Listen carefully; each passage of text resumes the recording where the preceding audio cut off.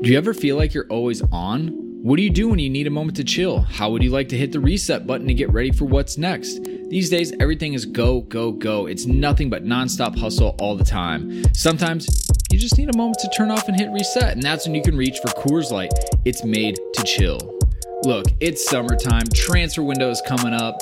It's gonna get crazy, so if you ever just wanna, again, take a step back and relax, read the transfer rounds, read the gossip rumors, grab a Coors Light. It'll be perfect companion for all those transfer merry-go-rounds. There's only one beer out there that's literally made to chill, and that's Coors Light. The mountains on the bottles and cans even turn blue when the beer is cold. That way you always know when it's time to chill. When you need to hit reset, just open a Coors Light. It's mountain cold refreshment made to chill. Now that it's finally hot in Minnesota, I'm going to be looking for an easy beer to drink, and Coors Light is perfect for that. It's lagered, it's cold filtered, and it's cold packaged. It's, again, made to chill. It's crisp and refreshing as the Colorado Rockies. Perfect for a moment to unwind. And so when you want to hit reset, reach for the beer that's made to chill. Get Coors Light in the new look delivered straight to your door with Drizzly or Instacart. Coors Brewing Company, Golden, Colorado. And, as always, celebrate. All right, so you're listening to this podcast right now, London is Blue. And guess what? We host our podcast on Anchor.fm. That's right. If you're looking to host your own podcast, this is the easiest free way to get started. This got a content creation tool, allows you to record and the podcast right from a phone. That's right, don't even need a computer, but you can do it there too. They'll also help you distribute it, which is probably the most challenging part. You don't want to have to mess with that. They got you covered. You can get it right on a Spotify and Apple Podcasts, as well as any other place podcasts are found. And you know what? You can monetize it too. Make a little cash for sharing your great content with the world. It's everything you need to make a podcast all in one individual place. So you know what? Head over to your app store, download the Anchor app, or head to anchor.fm to get started if you're ready to launch your podcast and make it happen. This is Cesar Pliqueta. This is William. This is Ali Riley. Hi, this is Ruben Loftus-Cheek, and you're listening to the London is Blue podcast. Welcome back, Chelsea fans, to another episode of the London is Blue podcast, your home for all things Chelsea FC. Dan, Mike, Nick, and myself cover all of Chelsea's latest matches, team news, and even throw you some exclusive interviews. Thank you for being an awesome listener, and with no further delay, let's jump right in. Welcome back, Chelsea fans, to part 2 of this week's London is Blue podcast. That's right. If you missed part 1, definitely go back to your podcast app and check it out. We had Jeff Borzello from ESPN, college hoops expert, talking about, well, all things Che Wool, if you know what I mean.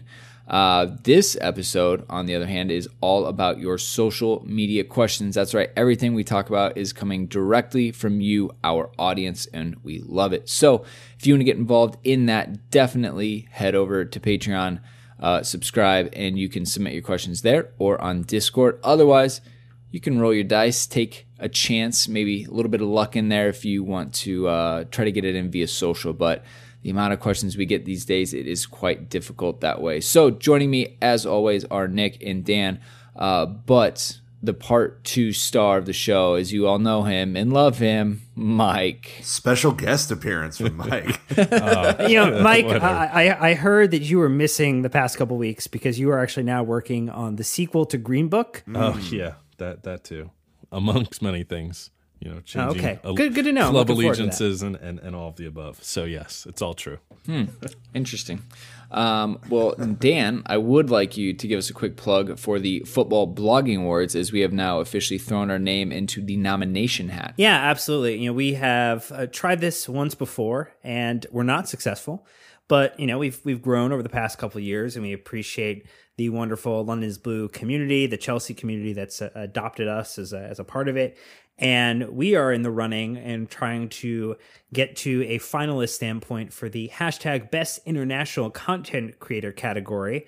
And we are also trying to push our friends at the Chelsea Fancast to be a finalist for the hashtag Best Podcast piece. So if you go to our Twitter profile, if you go to Instagram, we've put it in our stories, we've pinned a tweet. But basically, it's super easy to enter. You also can go to footballbloggingawards.co.uk and enter there. But we would really appreciate your support. And Mike, it's a great way to get a little extra recognition for the show. Yeah, no, I think this is really awesome. And any kind of support that you guys can give us is much appreciated.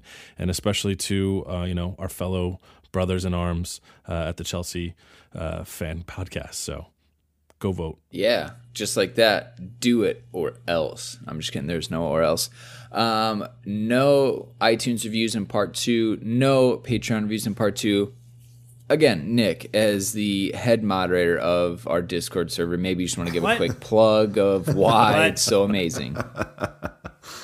Yep, head moderator. I have a very laissez-faire reign as head moderator. I let a lot of stuff go in the Discord channel. I admire from my ivory tower and watch peasants like Dan get into arguments. It's great. You sound more like you're Sauron from the top of the tower looking down. All-seeing eye. Just don't respond. I don't have to. I'm all the way at the top. So yeah, probably you should jump on there before it, actually has someone who pays attention to it, and then it's not as fun. But anyways, jumping in right away to our social media questions, we've got this one, Mark Clement saying, taking it from the Men in Blazers, Chelsea without Eden Hazard are blank, ? Now, Mike, there's no better way to bring you into this podcast than, this question, actually. Chelsea are a mid-table team. Whoa. Wow. So what are we with him? Slightly above a mid-table higher team? mid-table team. Exactly. Yeah. Well, shit. I would say my answer to this question would be we're a 114-year-old football club that will be just fine either way. Wow. Yeah, that's how I feel about it. One player is not bigger than the club. Let's see. Chelsea that It's a fact. Hazard are not thrilling. You could play on the club's theme. I guess here's the real question. What's your, just to pin Mike a little bit here, what's your definition of mid-table? Like what ranking number are we talking about here? Because mid-table could be pretty broad on your definition. It could. No, I'm thinking a 5th to 10th place team. So maybe a little exactly what we are right now. Yeah. Jeez. But we'll be much closer to the 10th place, I think. Huh. So your real answer should be like bang fucking average, which would be a better kind of scenario, because like average would be 10. But haven't we finished 10th with Eden Hazard? We have. Well, I mean, and Hazard had a awful season. That A lot year. of He was injuries. hurt. Yeah. he A was lot of hurt. injury. Mogsis was saying on Instagram, Hazard is by far my favorite player, but is Sarri Ball better without him? Also, if the transfer ban holds up, how much will that hurt our chances of keeping Hazard? I mean, who knows? He maybe pulls an Antoine Griezmann, right? He plays the martyr card and is like, don't worry, I will save you, and then doesn't. So, I don't know. Who knows? I'm more interested, Dan, in the RLC versus Barkley chat. So Nick on Discord says, RLC to start over Kovacic and Barkley, ? And then another question, give Christensen more game time over Luiz, ? Emerson has finally defeated Alonso in terms of starting lineup, ? Again, RLC versus That's loaded. Barkley. There's Yeah, a lot of questions there. Right. A lot of Nick Russian knew doll he level didn't questions. have a lot of time, so he had to get as much in as he could. But let's just stick to RLC versus Barkley right off the gates. Yeah, I think we talked about this in the first episode of the week, but if you joined us on Tuesday and are just listening to the first podcast in your feed, you can go back to that one. If you don't want to, which I think you should because Jeff Borzello was great on it, Loftus-Cheek 100% should be starting over both Barkley and Kovacic at this point. I know Mike disagrees. I mean, he's been talking in our text thread for weeks about how he's the biggest Barkley fan in the world. Oh, jeez. I thought this was in a bar I don't fight. know why. But Loftus-Cheek, yes, should be starting 100% of the time as long as he is fit to play as close to 90 as possible over both Kovacic and Barkley. So for the next 2 matches, we'll have the amazing Ruben. Wow. So he's like Mr. Glass Yeah. in your mind. Wow. No, not my mind, on the stats page. So The injury report. Mm-hmm. Well, I think that everyone loves the dynamism that Ruben brings. Obviously, he's the card-carrying academy graduate that we all know and love and want to see succeed. But I think just genuinely, like he's more dynamic. Like I was saying, like he offers more, especially going forward, and especially when you don't have goals or a lot of threats out of midfield. I mean, I was watching the game with Morgan today, and she was even yelling at Kovacic to shoot. Remember when he had it at the top of the box? To be fair, it's on his left foot, whatever, you're professionally make millions every single season, and he just passed it out of bounds instead of hitting Hazard in. I mean, they realize that you have a huge opening.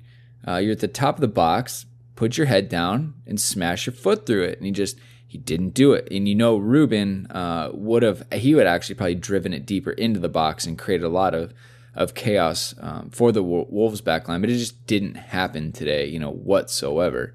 And I think, Nick, that's probably, in my eyes, the biggest difference is that Ruben can do a lot of stuff that Kovacic can do, and he can do a lot of stuff that Barkley can do, but those guys are very different. He's the Venn diagram pie, overlapping pie charts. Yeah. I mean, it's all about if he has the the fitness and the stamina to do it, right? I mean, I think I am past the point of thinking that he is not as talented or doesn't have the right skill set or whatever. I think he absolutely does to play in a midfield three and to play on the left-hand side of that midfield three. I think his interchange is better. I think his vision is better. He does have a shot on him whenever he can, kind of get in a good position. And I think it's just fitness and his lower back that are probably, the two things that are stopping him right now. I mean, again, I said this in part one when we were able to interview him in January. He said that he was still working on the defensive part of his game. But in a game against Wolves, Mike, where you spend the entire game in the opposing team's half, that probably wasn't the biggest concern about today, the defensive part. Yeah, I think I have to say personally, this season has been all about missed chances and missed opportunities. And I think, unfortunately for Ruben, every time it was his turn to step up, be it Europa League or other competitions, he's had these little niggling injuries that have popped up and have kept him from missing serious time. If there was one thing that I could do, I would love to see him take on that role as starting for the Premier League matches and let Barkley start for Europa League. Switch it up and give Ruben a chance to play. I think where we need him more than in Europa. So to me, that's what I would love to see. I really, shout out to Nick for asking a question about substitutions without including Callum Hudson-Odoi, because I think both of these questions are great. But yeah, I really hope Ruben can finish the last 8 games strong. Dan? The last thing I would point out in this is that when you saw Willy Boly, who was the center back or center half for Wolves, and Ruben was basically able to take the ball into him, flip around and push him back off of him to defend the ball and then play it out to Hazard, or I think it might have been Willian on the wing. He is one of the only players in this side who is both technically astute and physically dominant in a way that we have plenty of players who are technical. We have a couple of players who are physical, but we don't have the perfect combination of that player across the pitch in multiple positions. And if you're looking to build a foundation for the future, and particularly thinking about what's going to happen, this summer, what might happen, with FIFA and with the CAS and determining if we're going to be able to sign any players, Ruben Loftus-Cheek is a player to build off of for the future because he does, could give you a super technical game, but he can also give you a physical component to the game as well. So Ruben for president. 2020. Anyways, we're going to go ahead and take a really quick break. Be right back. All right, next one. Will Sarri Ball work in or adapt to the Premier League? So Claire McConnell hitting us up with that one, saying, do you even think Sarri Ball could ever work in the Premier League? She, after today, has decided that it cannot.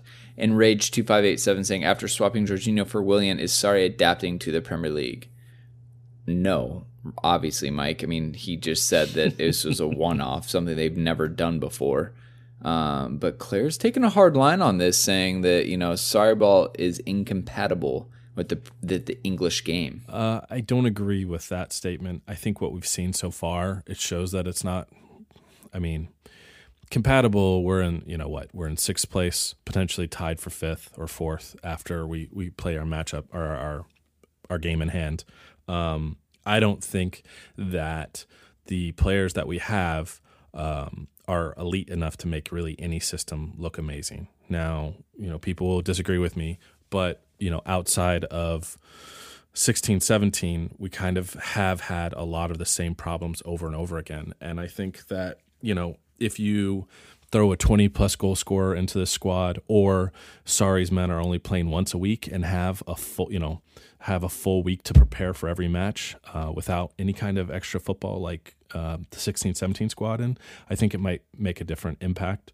But I think, to me, the issues we have comes to squad depth, and we don't have enough people to compete with other teams that are fielding 2, 3, 4, 5 superstars. We're kind of a one-man show. So that's my take, Nick. I'm not 100% sure if Sorry Ball can work in the Premier League or not. I think we've seen flashes of it working, but consistently, no. We needed a different approach today and didn't get it. So, I think it's really all down to the manager, and it's not just about buying a whole new squad. I think it's just about how he approaches each and every opponent. That's it.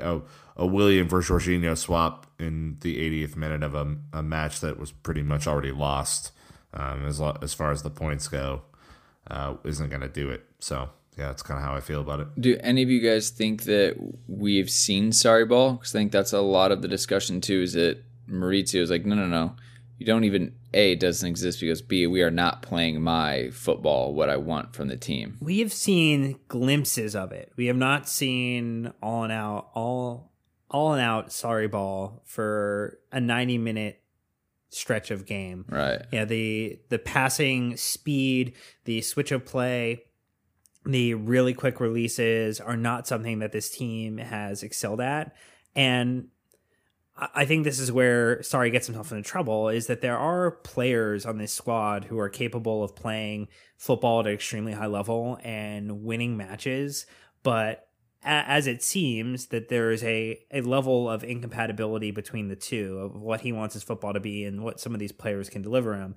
And a more pragmatic manager might say, well, I can do most of what I want to do, and let me figure out a way to modify some of that so that we can continue to win and be successful and to push forward. And as I either coach players up to be part of that, or we transition players in through signings or promotions from the academy, that we can kind of complete the picture of what it looks like for me.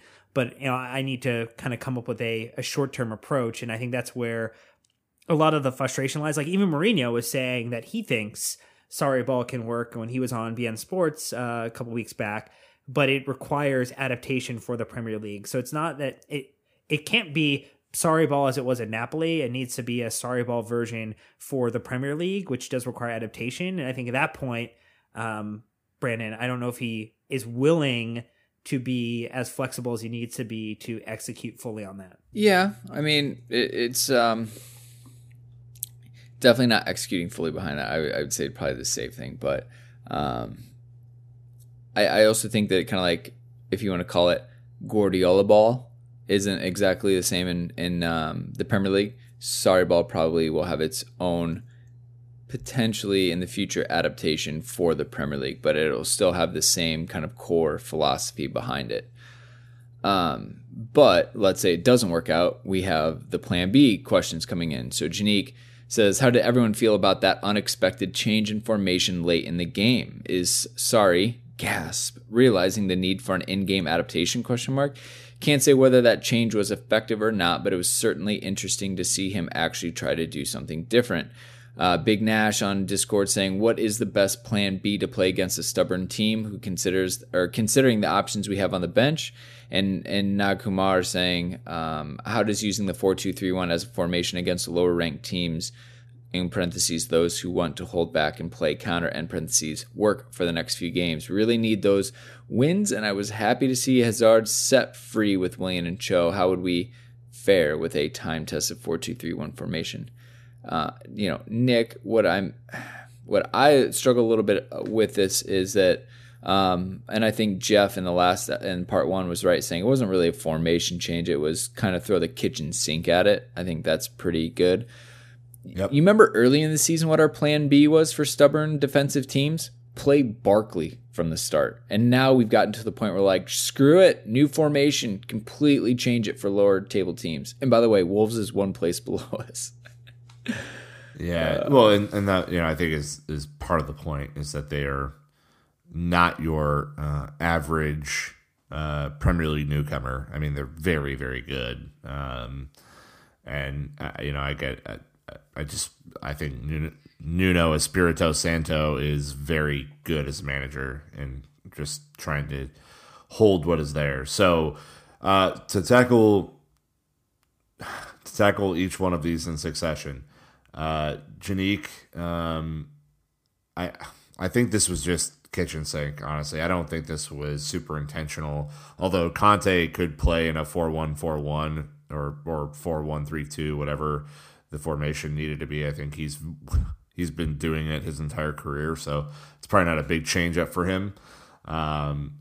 Best plan B, we were talking a little bit before we recorded, Mike, about does this team with the current players that we have need to play with wingbacks or not? And I think that's actually a really interesting proposition. So I'll let you dive into that. Yeah, I think what we've seen at times is that we ourselves are highly susceptible to the counter. And I think, to me, this is a little bit mind-boggling because, correct me if I'm wrong, I thought part of the tenets of Sarri ball, especially in Italy, was a very intensive counterattack. And if you're holding, 75% of the possession, you don't really have many opportunities to counter. So it just seems to me that the possession issue is problematic for us at times. But going back to the wing backs, we were talking about Dave and Alonso and Emerson, and I think that I think we would play better if you could put Dave next to Luiz, next to Rudiger, which would allow Luiz to kind of maraude forward and trying to disrupt and smash things while having depth behind him, and then really letting the wingbacks, go up and down. I think it's too much to ask either Dave or Alonso to make the runs that are required during a 90-minute match, really probably without substitution, against people there is some crazy pace that they have to face. So the chance that one or two balls will go up over the top and get behind them, that really is asking a tremendous amount of a defender. And I think that if we had a way to figure out how to protect our back four a little bit, be able to overlap in the offensive third a little bit better and have some real width and keep teams from being super compact in their final third, I think it might address some of the issues that we're seeing. Again, I think we're in a tough position because, as Dan and I think as we all have seen, we all have players who are capable of putting out, standout performances on pretty much any team that they might play on. The problem is that I don't think as a team we've gelled, and I think everyone is either slightly out of position or they're not comfortable or it's not playing upon a strength that they really have. And while it could potentially work, I feel what we're seeing is that we're kind of, average across the board, and average is not good enough to, get the extra goal or two that we need to be putting ourselves in the top four conversation. With the transfer ban looming, Mike, how many players do we need to sign this summer to not be bang average? Trick question. Zero. Yeah, we're not signing any, right? The one thing I do want to say, so just to counter some of that really quickly. So if you think about the fact that we have only allowed 31 goals over 29 games, and 10 of them came in two completely awful and aberrant games. For the most part, our defense has actually done a really good job at limiting shots and preventing actual like true opportunities. So while I do agree that I am not like super happy with the level of our defense and how they contribute from like an attacking perspective, because I think there is an element to that. David Luiz obviously is probably the lone exception from doing better on offense than he does on defense, with his way of kind of contributing from a forward passing perspective. We also have the second most clean sheets in the Premier League. So, I mean, like we've not been terrible. And even in this match against Wolves, like really it was one true counterattack that got us off, got us into a position of true danger. So I don't know if I agree 100% that like we are super susceptible to counters. I think we've been super susceptible to like just gaps in attentiveness. Like maybe it's the way that the system demands that they, all these players are kind of having to be engaged in where they are positionally, and that maybe that draws them out in the wrong way. But I would lend it more to individual mistakes have contributed more to the goals that we've given up than being caught like across the board, like in a counterattack situation. Well, if I could just quickly respond to that, I think I would agree with you. The defense hasn't been horrible or terrible. The problem, I think, of what we're seeing is that if we've conceded 31 goals, then we're looking at an average of a goal a game. I don't think we're scoring enough goals to give us the difference of what we need, because right now we're talking about a bundled ball that got deflected. Dave almost blocked it, went into the goal regardless, right? If we were scoring the goals that we needed to score, everyone wouldn't be pointing fingers at the defense saying, well, you F this one up again because, you conceded a bad goal. If we were doing what our opponents were doing and scoring 2-3 goals a game, I think if you looked at our average scores or goals and you added in a goal or two more, even 5 or 10 more goals, we're in a completely different position in the table than where we are now. Sure, but I mean, like, it's not by like a magnitude of like 2 or 3. I mean, you look at the fact that Spurs have 57, like they are the out in the top 5, they are the lowest goal scorers like in total, and they've conceded 32 goals, and they didn't have a 6-goal loss and a 4-goal loss to City and Bournemouth to contend with. Well, but they have one. So they have one draw. So we're talking about they either win or they lose. So they're playing the difference of what they're doing is they're maximizing their points in every single match with the exception of one. We are very much we have 6 draws. That's a ton of drop points there. Yeah, but I that comes down to 18 shots against that have hit the woodwork. Again, leading the league in number of big chances missed. Like it's I think looking at it, the defense is not necessarily the major issue. Like it really goes back to like closing down the attack. Like the last 30 yards or whatever is where we lack an ability to convert appropriately. Which I think probably puts additional pressure on the defense to know, like, if we're not scoring, like, we can't let one in, and have done a pretty good job at it. I mean, I think I would look more to where where do we, adjust the attack a little bit to make a larger difference in this regard. One goal should be enough, right, Jose? One goal should be enough.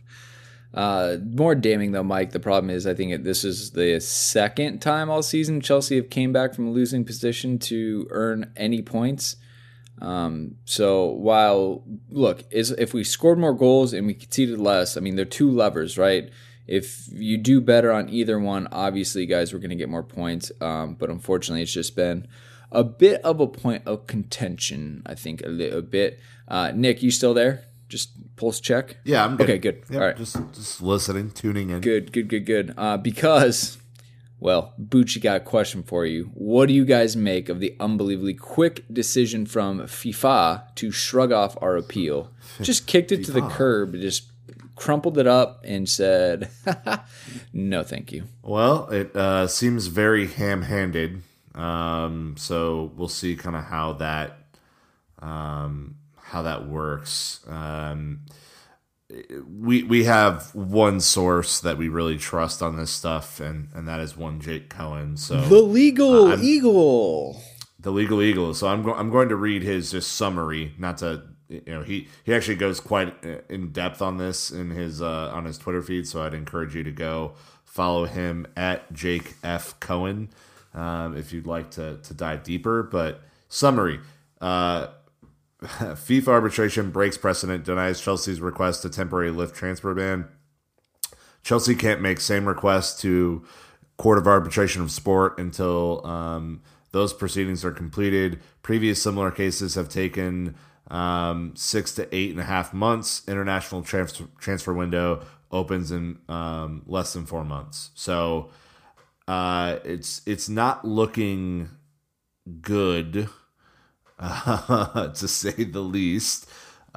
This is so the appeals committee is really who made this decision, right? So following all of the cases that Jake mentions in his thread, Barcelona granted the stay of their punishment until Court of Arbitration of Sport did their thing. Real Madrid granted, Atletico Madrid granted, Chelsea denied. So in my mind, Dan, there are two things that are going into this decision. One, they have Chelsea dead to rights on some of this stuff, and are completely just like, hey, look, we're not even going to let up on you guys because the case is so clear cut that you don't even have a chance.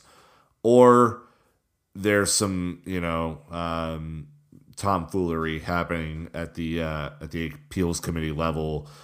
Either way, it hurts us, and it hurts us in a big way. Yeah, I mean, this is hashtag darkest timeline. It just keeps getting darker. Oof, it is. The light keeps on getting turned off. The one thing Jake does point out in his kind of tweet thread there is that he hopes that in light of the FIFA Appeals Committee taking the extraordinary step of breaking established precedent by not granting Chelsea's request, the club's preferred hearing date is agreed, plus a full decision is issued in a much shorter time frame.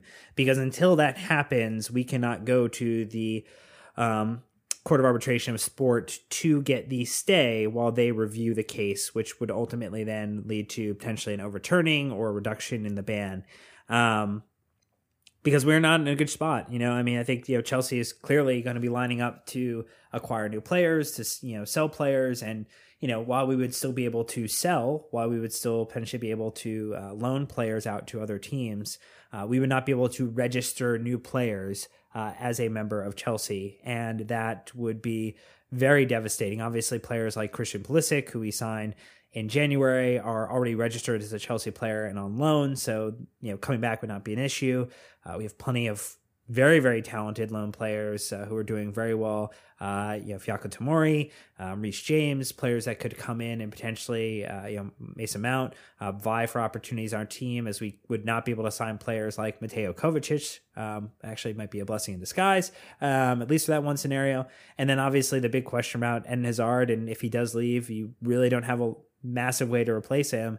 And you're probably going to, keep Callum Hudson-Odoi for quite some time. And yeah, it is the worst possible decision. And I think the big challenge is if we are truly guilty, we should be comfortable with the fact and accept the fact that we should be judged accordingly and should have to, serve the time if we did the crime. And it sucks. It always sucks to see someone else not be held to the same standard. But what I would say is these rules, particularly the Article 19, are meant to ensure that young players who could be taken advantage of, who could be brought into situations where they are solely only used for football purposes, then sold on other teams and have not had the appropriate infrastructure or care put in place to make sure that they are developing not only as a footballer but as a person. It's important. And I think that kind of gets lost in some of this, Mike, because we want to be or Nick, but we want to be it sucks that the La Liga giants get treated a little differently than we do. But I mean, if it means that at the end of the day, that everybody is going to be judged the same way appropriately moving forward, like Man City with the massive investigation that they're going to be undergoing, then I'm all for that part of it. Come on, they're not. Yeah, they're not going to be. Like, that's the problem with this is it's very easy to look at the cases that Jake has laid out and been like, oh, okay, so there's a precedent here. And I'm no lawyer, but precedent is typically the way that you would handle like situations, right? So if Real Madrid, Atletico Madrid, and Barcelona were all charged with the same violation of Article 19, and they were granted stays of sentencing or whatever until their appeals process went all the way through, all the way up to the Court of Arbitration of Sport, which famously has reduced all but one of their sentences, then Chelsea should be treated with the same process because they've already established a precedent, Mike. Like, that is the way that it works. I don't understand how this is any It's different. not a court. That's why. It's corrupt as shit. It's FIFA. Exactly. They get to do whatever they want, which is ridiculous. Yeah. How much money do you want, FIFA? What's the payoff? You know what I mean? So, Dan, I hear you. I would love the idea that the sport has, transparency and people play by the rules. But we know There's money involved. Never going to happen. Yeah, I mean, look at what FIFA did with the chairman of PSG. They're under investigation, and to somehow, like, if we're talking about financial fair play, that is financial doping. You are cheating using money to win, and if they don't care about that, then who cares about if a younger kid has been tapped up or whatever is going on? I agree. This is a bunch of bullshit in my opinion, and I think that if you are going to hold teams to a certain standard, then it needs to apply all the way across the board. And for FIFA to rule the way they have, this tells me and shows us that there is a definitive, grudge or campaign or whatever you want to call it against our club, and we will pay dearly for what FIFA's doing, and it's unfortunate because we're not the only ones who've been guilty of this. Yep, you're right. But here comes the transfer ban. So this will be fun. Love this one. Coming right back at you, Mike. So no time to prepare. Real quick, Nick on Discord says, Luis and Rudy are not the perfect couple, ? Uh-oh. What do you think, Mike? You are the resident central defender. You know what? I would say that much like perfect couples, your relationship is ruined by children, and that would be our midfield. And midfielders who choose not to track back or help out in defense, I don't care how good of a pairing you are, when you let we have let people overrun the box constantly.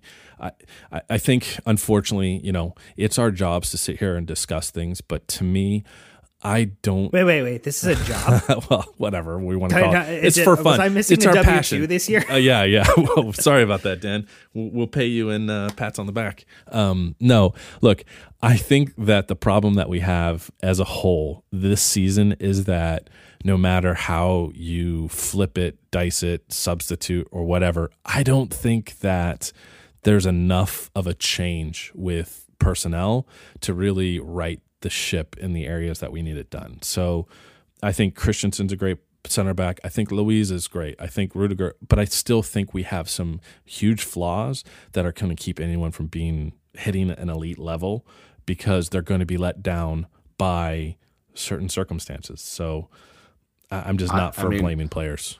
Go ahead. I think Rudiger has been particularly suspect recently. Yeah. And I know that, like, it's easy because Luis has this reputation of being suspect at times that, like, I think it's easy for someone to see a play break down like it did for the goal and be like, fucking Luis again, going, and look, they're not wrong in that instance, but I think Rudiger's been very shaky at the back, and not only just in his defensive, responsibilities in the run of play, but also on set pieces. I think distributing the ball, like, it's not been good all around for him. And when we watch the Europa League in midweek, Christensen brings a little bit of stability back there. Which I know will warm the cockles of your heart as the resident Christensen fanboy. Danish Prince concierge. Yeah, Danish. Yeah. But I mean, seriously, I think there is, like, they all approach the game differently, which makes it hard to form solidity in the back. Yeah. Yeah, I think if I were looking at it, and I know that, we've had Joe Tweeds on the show before, and he's talked about how Chelsea kind of look at it as Rudiger +1, looks at it as Rudiger +1, so one other player slots in next to them. I don't necessarily know that it should be Rudiger right now. I think if I'm looking for someone who's going to play the right type of conservative game, who, doesn't necessarily need to rely upon the physical kind of aspect of it, but really is, a little more technical. Yeah, that's what Christensen brings to the table. And, there's been times where he's been a little more passive earlier in the season, but I think he's kind of really come out of his shell again and is putting in some very, very positive performances, moving the ball well, really taking on some larger larger attackers and, kind of marshaling them the right way. Has made some really just, well-timed tackles, and his ability to read the game is exceptional. And, I think you want to think about, if, David Luiz, goes in, 1 to 2 years, how are you helping progress, a Christensen into being, one of your top choice center backs? And, obviously I know there's a lot of shout and a lot of love for, Ethan Ampadu as well. Fiyoko Tomori is out there. Clark Salter is having an exceptional season for Vitesse. So there's plenty of talent in Chelsea's stable when it comes to, center back options. And, I think Christensen, above all else, is the best choice we have right now. Can I jump on what Nick said? Nick, you're 100% right. And we were discussing the defense earlier and only conceding 31 goals. We've conceded 16 goals in the last 8 Premier League matches. That is insane. And it's why we are where we are right now. And I would agree that we have some issues, but let's be honest. I think that if we are looking at Christensen and without looking at it from an age perspective and saying, obviously he is the heir apparent just because Luiz is getting old. He has had some decent matches in the Europa League. But again, I think our problem is that we're talking about, earlier Giroud or Hudson-Odoi or Christensen all playing better in the, in other competitions that are not the Premier League. And I think that it's really hard to try and judge that level of competition as opposed to what they would be facing. And what we need that position for is against top 6 talent, against, United and Liverpool upcoming. And so I think that, I would love to see us go to a back 3 because it gives Christensen more of a chance to play. And I think it's a little bit more sheltered, but when we're talking about Clark Salter, that, he's not at Vitesse because he has an opportunity to play in our back as a center back for us. He's undersized. I mean, that's just kind of, he's there because it's part of the academy, but I don't know. It's disappointing because it was a strength, right? And now it's really been a weakness for us and has dropped massive points. I will say, on Jake Clark Salter's behalf, he was one of the players that John Terry did say that he thought he could replace him in the central position of our defense at some point. I think JT says that about every young player he's ever asked about. Does he? Yeah, I think he pretty much does. It's called I bet you we could find a whole smart. Yeah. Good for him. Yeah, Can't be wrong. That way. powerhouse that is Vitesse. I mean, if you could play well at Vitesse, I mean that means that Miazga is right up. He ready didn't on. play that well. Well, All right. So now we have some from social media and text messages. So at Tofa Wayne says, when will our fans start taking Europa League seriously? To which Dan replied on our Twitter account, as in the importance of the competition or the fact that not qualifying for top 4 means we may be stuck there another season. And he says, getting back to the Champions League, winning at United and Liverpool is going to be tough. So Tofa, our boy Topher, is thinking that the best way to Champions League next season is going to be through winning the Europa League. Nick, is that where you're at as far as our best chances to qualify? I don't know. I'm so down on our Premier League chances right now that it might be, but it's once we get through Kiev, who are basically a pub team, the competition ratchets up pretty significantly. I mean, you have your Napoli's in there and so on and so forth. Sevilla is up there. Yeah. Arsenal not looking so great. Arsenal lost to Rennes. Ugh.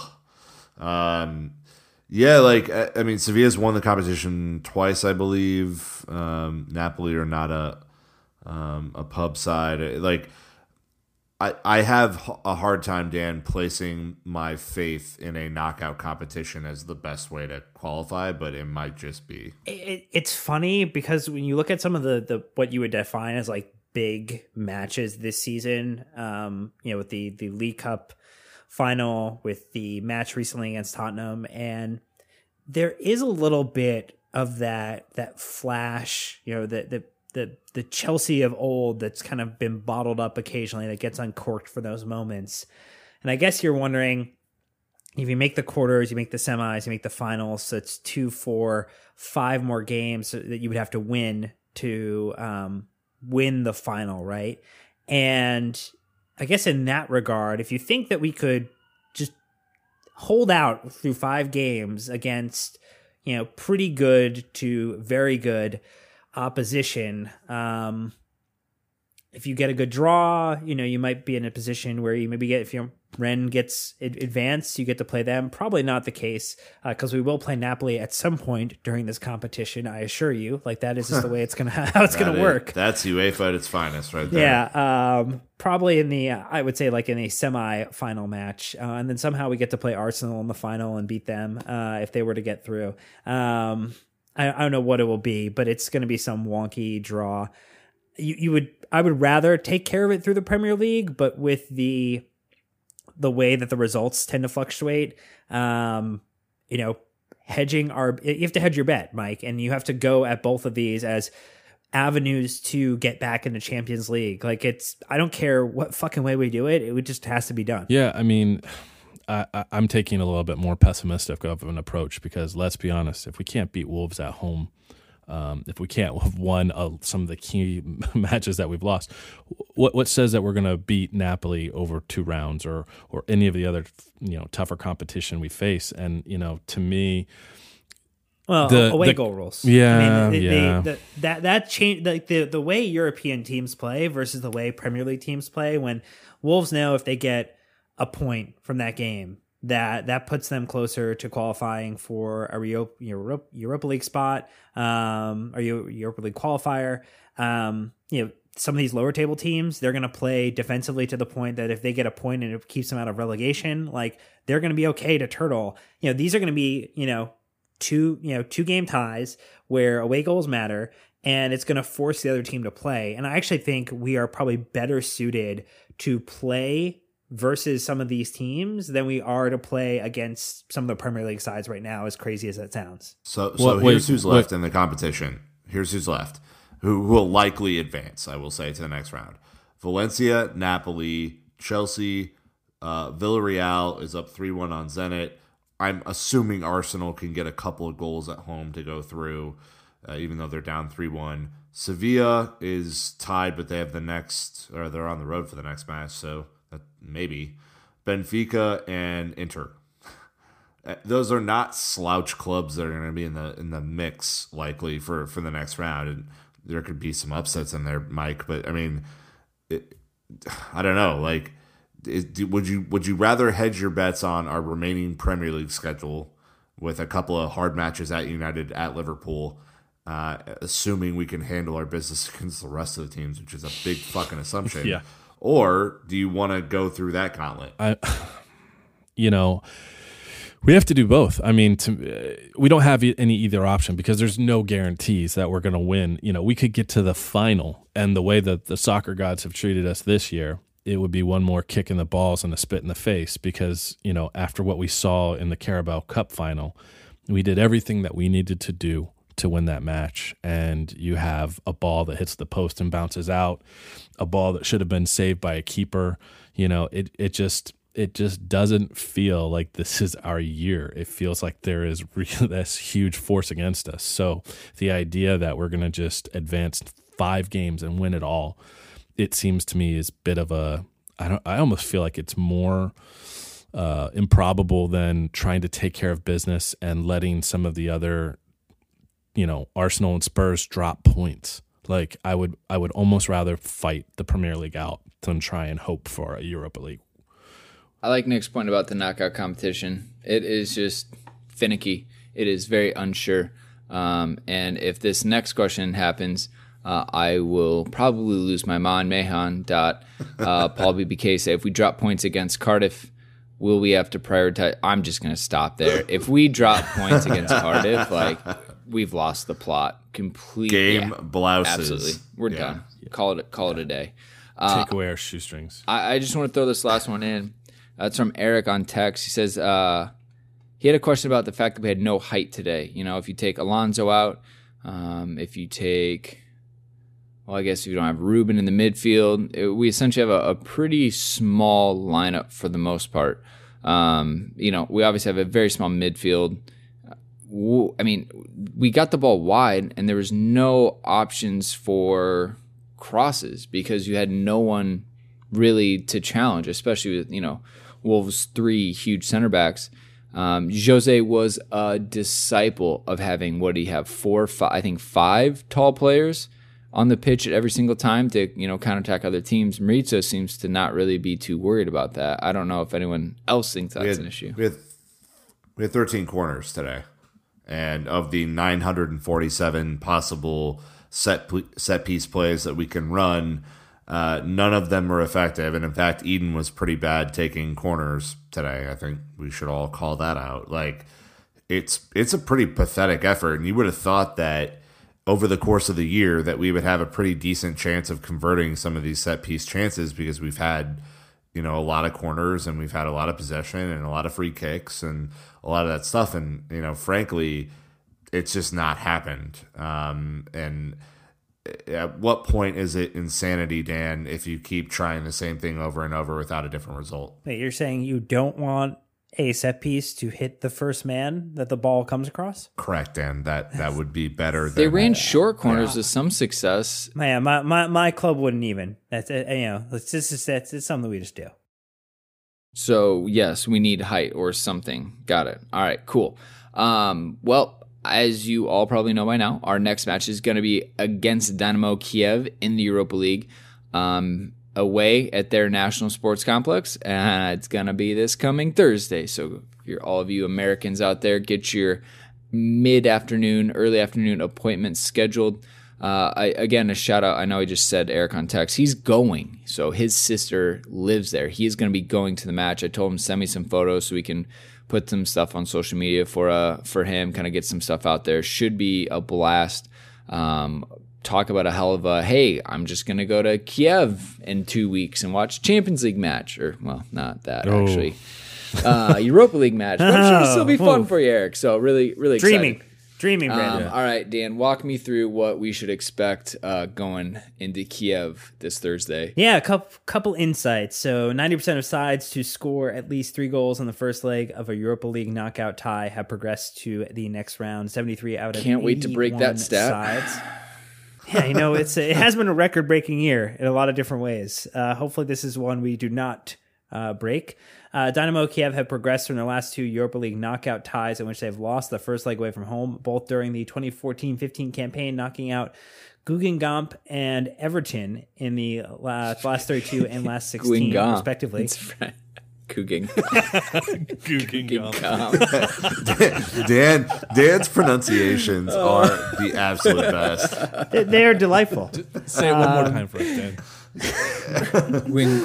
Mike's a fucker, and Everton in the last 32 and 16. Dynamo Kiev will also host Chelsea in a European encounter for the first time since October 2015 when they drew a 0-0 in the Champions League group stage match. I wasn't that far off. It was just 4 years ago. You were not. You just took a time machine back to a better time. Of sides still in the Europa League this season, only Frankfurt 6 are no longer a beaten run away from home in the competition than Chelsea, which is 4 wins and 1 draw. And then of his 9 Europa League appearances this season, Chelsea forward Willian has either scored or assisted at least 1 goal in 7 different matches, 3 goals and 5 assists. So no surprise that Willian did not start this match versus Wolves when he is most likely going to start along with Giroud in the Europa League competition this Thursday. Yeah, well, I mean, it always comes down to lineup, Nick, but look, you got 3-0. You did the business at home the first leg. Anything other than a straightforward, path on to the next round is going to cause nothing but concern. Yeah, so this would be a match that I would play Kovacic in the Regista role. I would bring Ruben and Barkley out. I would play Hudson-Odoi. I'd play Christensen. Probably play fucking Zappacosta. I mean, with all of the other shenanigans that are happening, especially after the Wolves result, we need players who are going to be in peak physical condition to whoop up on Cardiff. And the other thing that we have to look at, as we stated at the end of part 1, is goal diff in the Premier League. Like, we need to start whooping teams to have a chance to claw that back. So this is a game that should be well in hand, Mike. I would hope and pray that we could have a little bit of squad rotation without sacrificing the kind of the tie. Yeah, we need to focus early and get an early goal to really kind of take away any fight that Kiev has. But I agree, we need to wrap up business so that we can just kick the living crap out of Cardiff and really try and jumpstart the last, 9 matches in the Premier League. I'm optimistic of this match, but I think it's going to be a really bumpy ride. So it's going to be an interesting spring. Dan? Yeah, that is a very, very mild way of putting it, Mike. Yeah. Typically, we're used to a hotter take from you, and you have put it on a low setting, a low tumble dry from you. Very odd. Don't know how to handle that. Mildly boring, actually. Yeah, pretty All right. Well, that's going to wrap us up for part 2. Again, listeners, a huge thank you for sticking with us on this one. This episode is, built around all of you. So thank you for getting involved as always with it. Thursday, next match. And then obviously at the weekend, Everton. So look, just games coming in thick and fast. I almost couldn't imagine if we were still in the FA Cup what we'd have to deal with, but I sure as hell would take it, and we could run with it. But again, Kiev midweek should be a good one. So Eric, safe travels to the rest of you staying at your homes. Enjoy it. It should be a good performance. Hopefully, like Nick said, we get a safe amount of squad rotation for that one, and we can just take care of the business and get back to the fight for top 4 in the Premier League. That's going to wrap it up this week again. Until next time, Chelsea fans, you know what to do. Keep the blue flag flying high.